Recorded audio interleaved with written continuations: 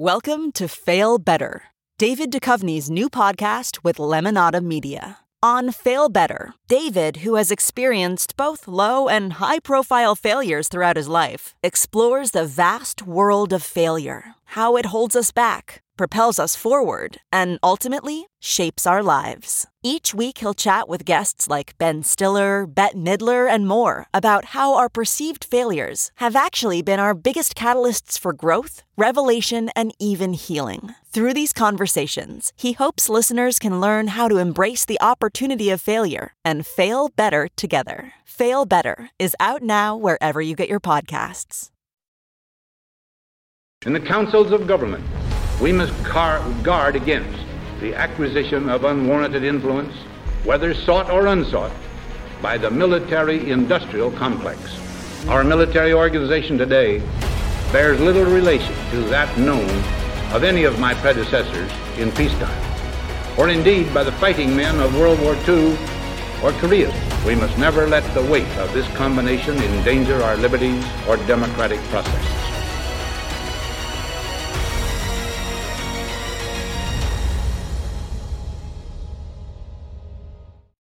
Hi, everyone. Judge Andrew Napolitano here for Judging Freedom. Today is Friday, October 20th, 2023. Those, of course, were the almost immortal words of Dwight D. Eisenhower in his farewell address to the nation in January of 1961. Colonel Douglas Macgregor joins us now. Colonel, thanks very much for joining us. I read a piece before we get to the more serious matters in which President Eisenhower's granddaughter is quoted as saying the original phrase was military-industrial congressional, and he crossed that out the last minute, and somebody asked him why, and he said, I'm waiting for one or two pieces of legislation to be passed before I leave office.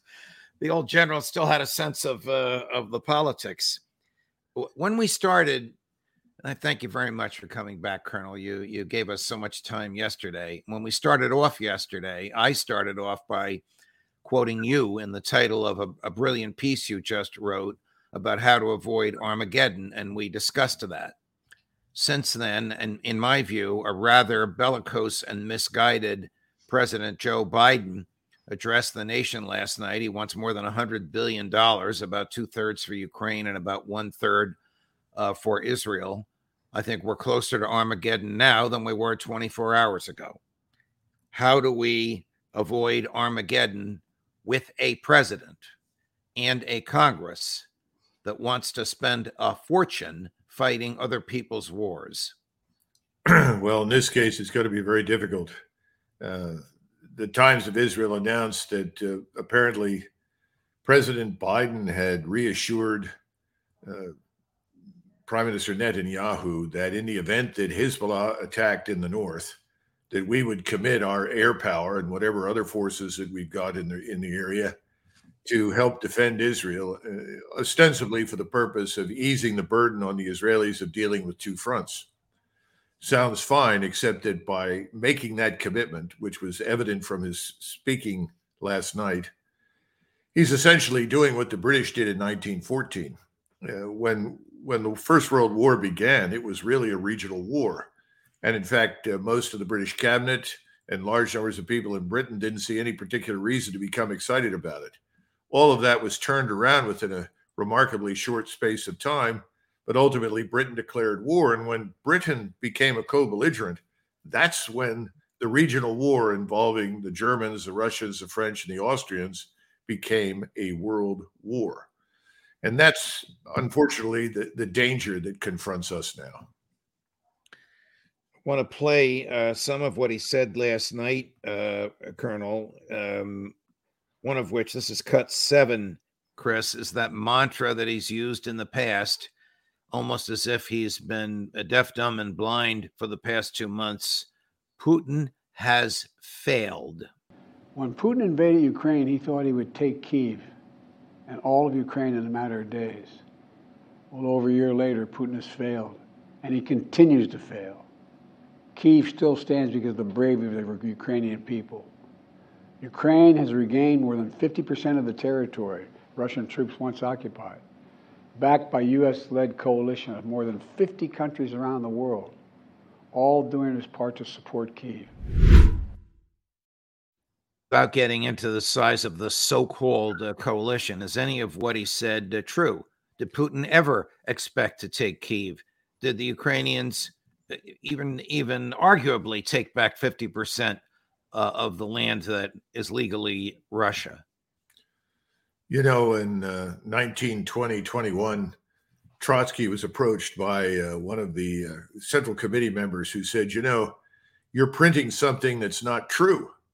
And Trotsky said, don't worry about it, comrade. Paper will put up with anything you put on it.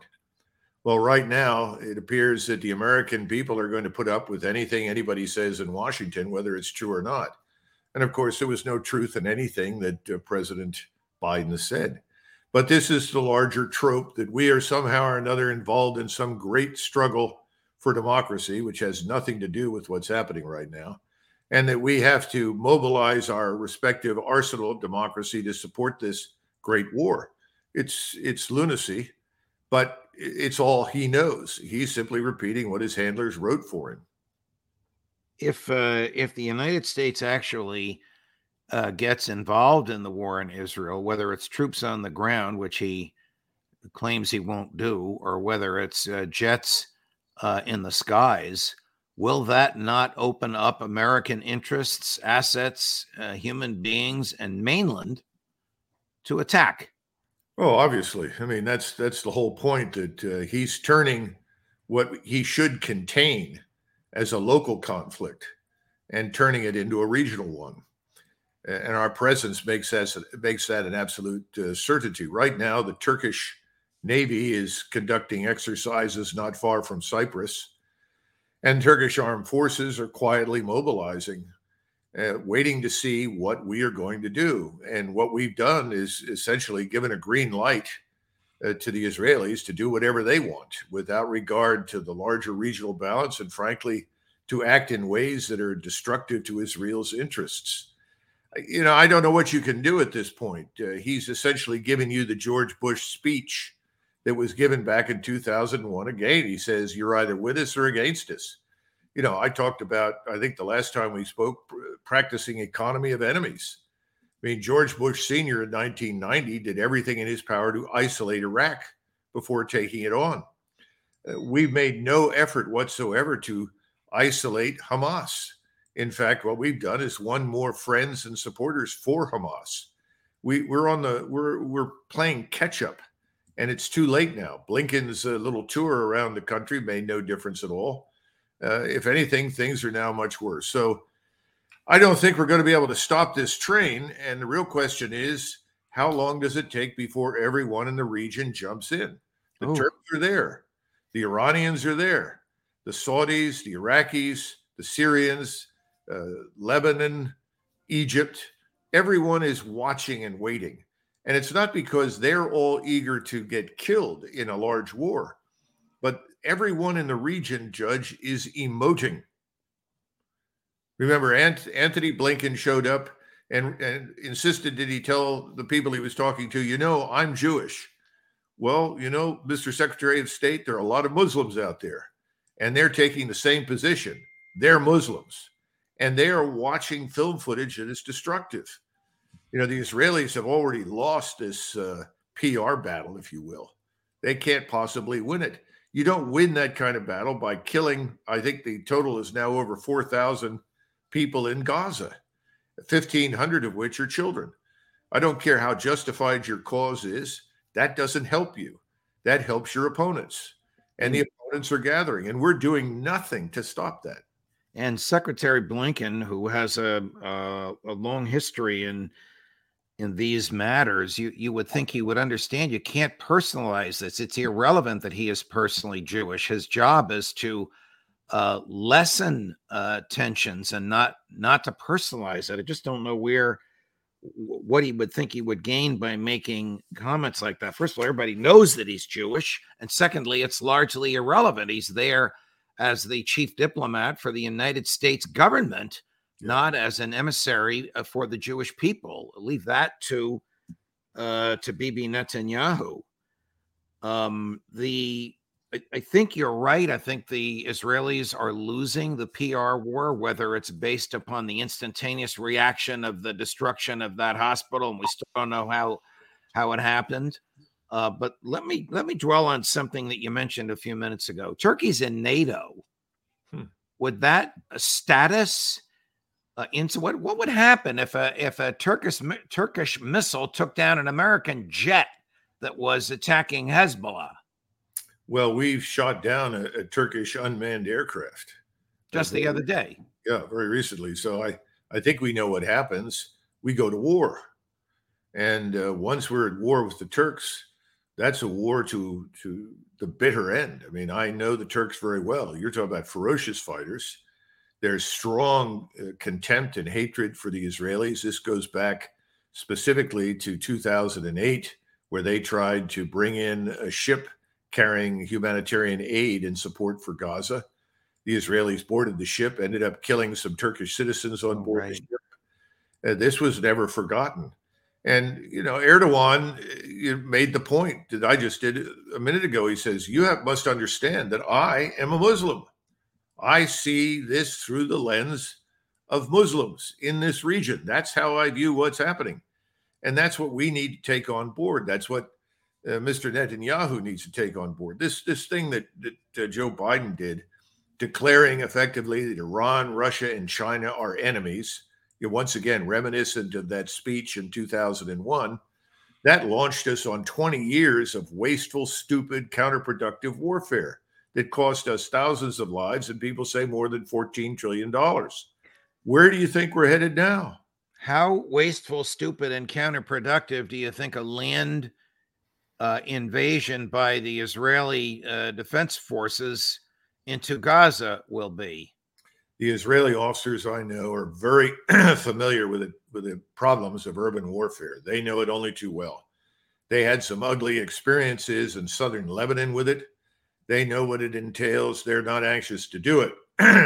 They're doing everything in their power to prepare the battlefield, to ensure that the troops that go in there have all the support, the intelligence, the engineering, the technology that they need.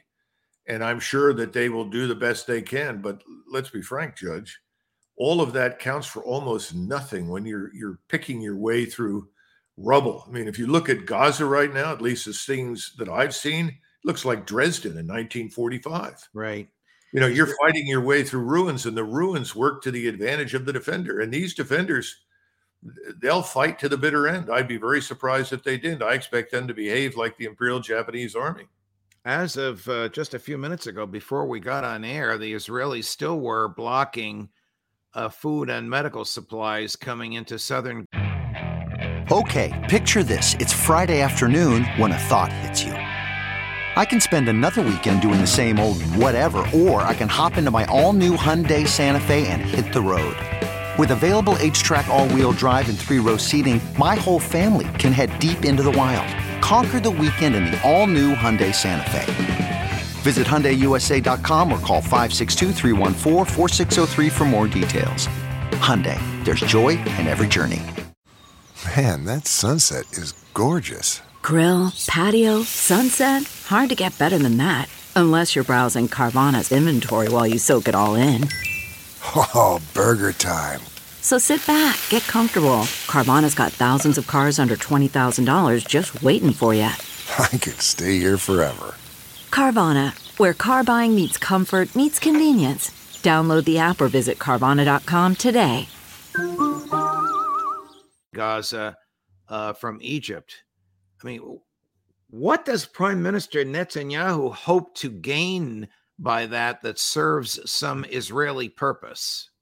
He thinks that a combination of blockade, starvation, misery, and Israeli attacks will bring Hamas to its knees. But he forgets that Hamas is not just a collection of well-armed fanatics willing to sacrifice themselves to destroy Israel. It's an idea. Remember, this is the man who had a hand in standing up Hamas, helping Hamas, bolstering Hamas, because he and his advisors thought that they could split the Palestinian effort and manipulate one group of Palestinians in the West Bank against Gaza. This is not unusual. We've done stupid things like that as well. But the point is, this is not going to work. If anything, he's unified the entire Muslim world in the region against him. And he knows that Hezbollah will attack. Hezbollah has 100,000 fighters. In addition to that, they've got thousands of, some people say 140,000 rockets and missiles, of which about 40,000 are accurate and very lethal. What is the likelihood that we'll wake up one morning and find that a few hundred American troops have parachuted into Israel or gotten there by some other means from the aircraft carriers that are in the Eastern Mediterranean? Well, I don't think anybody will have to parachute into Israel. I suspect that if they're going to bring the Marines ashore, they can do that with the various watercraft that they have at their disposal. And our experience with this sort of thing in the region is not good. And undoubtedly, we'll have lost people. And we don't know what will happen to the vessels that have been assembled offshore. I mean, surface combatant ships, as we've seen from our experience in Ukraine, are actually very vulnerable. It's not hard to find and hit surface vessels. So I would expect damage there. The point is, why do we want to do this? Why are we not containing this?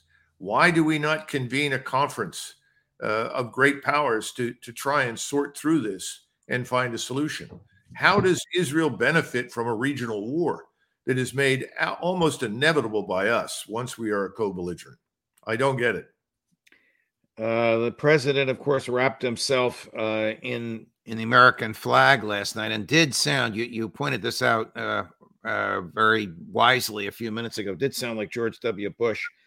Here's cut 9, Chris. President Biden saying, you're going to love this, Colonel, although you probably heard it last night, "We are the indispensable nation." On Ukraine, I'm asking Congress to make sure we can continue to send Ukraine the weapons they need to defend themselves and their country without interruption, so Ukraine can stop Putin's brutality in Ukraine. They are succeeding, backed by U.S.-led coalition of more than 50 countries around the world, all doing its part to support Kyiv. What would happen if we walked away? We are the essential nation. Meanwhile, Putin has turned to Iran and North Korea to buy attack drones and ammunition to terrorize Ukrainian cities and people. Well, he's living in a world that doesn't exist. He's caught up in this world of alliances that he thinks are keeping us safe, when in fact, these entangling alliances are dangerous to us. All small nations, small countries, whether it's Ukraine or Israel or anywhere else, have a permanent interest in leveraging American power, whether it's economic, political, diplomatic, or military. We're in a position right now where the proverbial tail is wagging the big dog. The big dog is barking in whatever direction these various states want it to bark. Is Russia going to become involved directly or indirectly in the Israeli-Hamas conflict, in your view, Colonel? I think it will become involved, but not immediately. I think the Russians will watch carefully to see how we handle Turkey. If we end up in a fighting war with the Turks, then I think the Russians will be inclined to support the Turks. But the Russians are not interested in fighting us. Again, I don't think very many people in the region are, although there are a lot of people that now hate us. But I think, Biden is really coming out of the kindergarten school of statesmanship. It's all nonsense. He's acting as though this is not just 1991, but 1941. It's not. And the other thing is this indispensable nation nonsense that Madeleine Albright came up with, that was then echoed repeatedly down through decades by people like Condoleezza and Rice, who they also said American values are universal values. No, they're not. They're not. And they never have been. And they probably never will be. And you know what? It's not important to us. We should be interested in doing business with most of the world. This idea of having respect for other cultures and other peoples who are different from ourselves is completely lost in this discussion. It's always painted as black or white. Either you're like us, you're with us, you talk like us, you govern like us, or you're the enemy. That's a losing proposition. And I'm telling you, this regional war that's brewing up is a losing possibility for Israel and us. Colonel, we're going to put on the screen a post from Dmitry Medvedev, which you sent to me earlier. Mr. Medvedev is, of course, the former president of Russia and now the number 2 person in their National Security Council. Here's what he says. It's long. I won't read the whole thing. Led by the U.S., the world is steadily rolling into a deep abyss. The decisions made clearly point not only to irreversible mental deterioration, but also to loss of the remaining shreds of conscience. These decisions, both significant and minor, are glaring symptoms of the epidemic social disease. 1, Biden has called the money to be spent on other people's death far away from the U.S. a, quote, smart investment, close quote. It is about getting additional weapons worth tens of billions of dollars for Ukraine and Israel. 2, Kyiv regime has decided to ban the Ukrainian Orthodox Church, thus cutting its Orthodox Christians off the cradle of the Mother Church.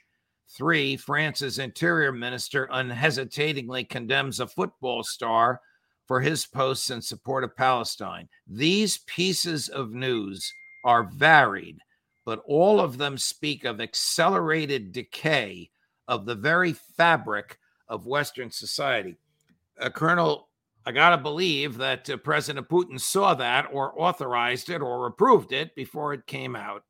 And it's right on the mark, in my view. Unfortunately, it is accurate. I think we know that, Medvedev has transformed himself into a kind of attack dog.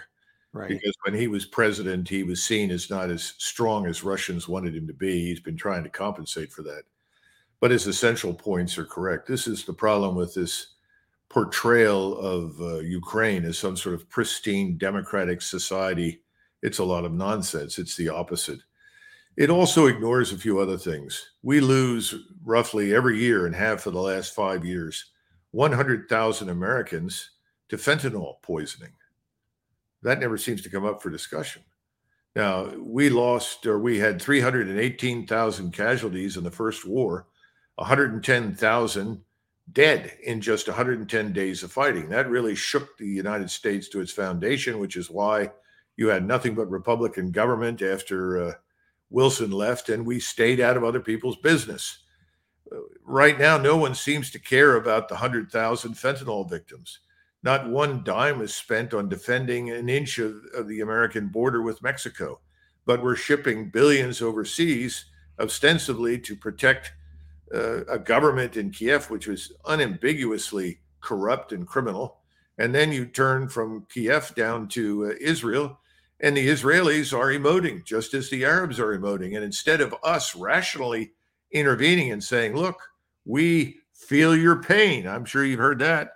We feel your pain, but we don't want a regional war. And the timing is bad because we're broke, we're bankrupt, we don't have the money for this.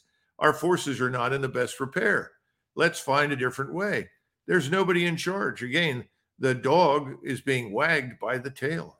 Oh, but Colonel, according to the president, cut 10, Chris, there is nothing beyond the capacity of the United States government. Tonight, there are innocent people all over the world who hope because of us, who believe in a better life because of us, who are desperate not to be forgotten by us, and are waiting for us. But time is of the essence. I know we have our divisions at home. We have to get past them. We can't let petty, partisan, angry politics get in the way of our responsibilities as a great nation. We cannot and will not let terrorists like Hamas and tyrants like Putin win. I refuse to let that happen. In moments like these, we have to remember who we are. We are the United States of America. The United States of America. And there is nothing beyond our capacity if we do it together. Has he forgotten the past 50 years of history? Well, not only that, but he, like a lot of other people in this country, don't understand that we made our greatest strides in terms of prosperity, standard of living, economic strength, and power between 1865, the end of the Civil War, and the early 1920s. That's when the huge scientific industrial foundations of our power were created. And what did we do in that interim time? We had very few conflicts. We only had one with the Spanish-American War, which subsequently most people, I think, regretted. But otherwise, we managed to stay out of major conflicts overseas. Staying out of war is the best medicine for the United States and its economy right now, not widening it. And he's widening it. Let's be frank. If we're going to send jet aircraft from 2 carrier battle groups to attack southern Lebanon, I think that's what's going to happen. Some of those are going to be shot down. The vessels out at sea are going to be taken under fire. But this will be the tipping point. This is where the Turks, the Iranians, everybody else in the region say, that's it. We're going to have to line up against the United States because they don't see the same country that President Biden does. He's talking about a country that in many respects has changed profoundly since he remembers it in his youth. We all know that. We are not this shining city on the hill at the moment. All you had to do is watch BLM and Antifa all through the summer of 2020 to figure that out. So we've got serious problems here. They're going to get worse too as a result of this, but we're also going broke. The treasuries deserve everybody's attention. The climb to 5% on the 10-year or the 20-year, or 30-year treasury bonds is quite serious. Yes. We're moving way beyond just $1 trillion a year, or roughly the equivalent of the defense budget in terms of interest payments. We're at severe risk of collapse. And more people are coming on and warning Americans about it. Treasuries are like everything else, supply and demand. There's no demand for our treasury bonds. The stuff they're holding, they're trying to offload. China is disposing of billions every month in U.S. treasuries. And then people start to do business in their own currency. They don't need you and your dollars and your financial system any longer. All of these things are coming together. He, in effect, is creating the perfect storm to destroy himself, his administration, and ultimately our prosperity and security. That's a hell of an achievement for one president who hasn't even completed his first term. Correct. Nicely put, Colonel. Thank you very much for your time. Deeply appreciated. We really prevailed on you this week, and I and the many thousands watching you are profoundly grateful. We'll see you next week, sir. Thank you. Thank you, Judge. More as we get it, my dear friends, at 1:15 this afternoon Eastern, Professor Jeffrey Sachs on all of this, also with an eye on what were President Putin and President Xi agreeing to in Beijing earlier this week. Judge Napolitano for Judging Freedom.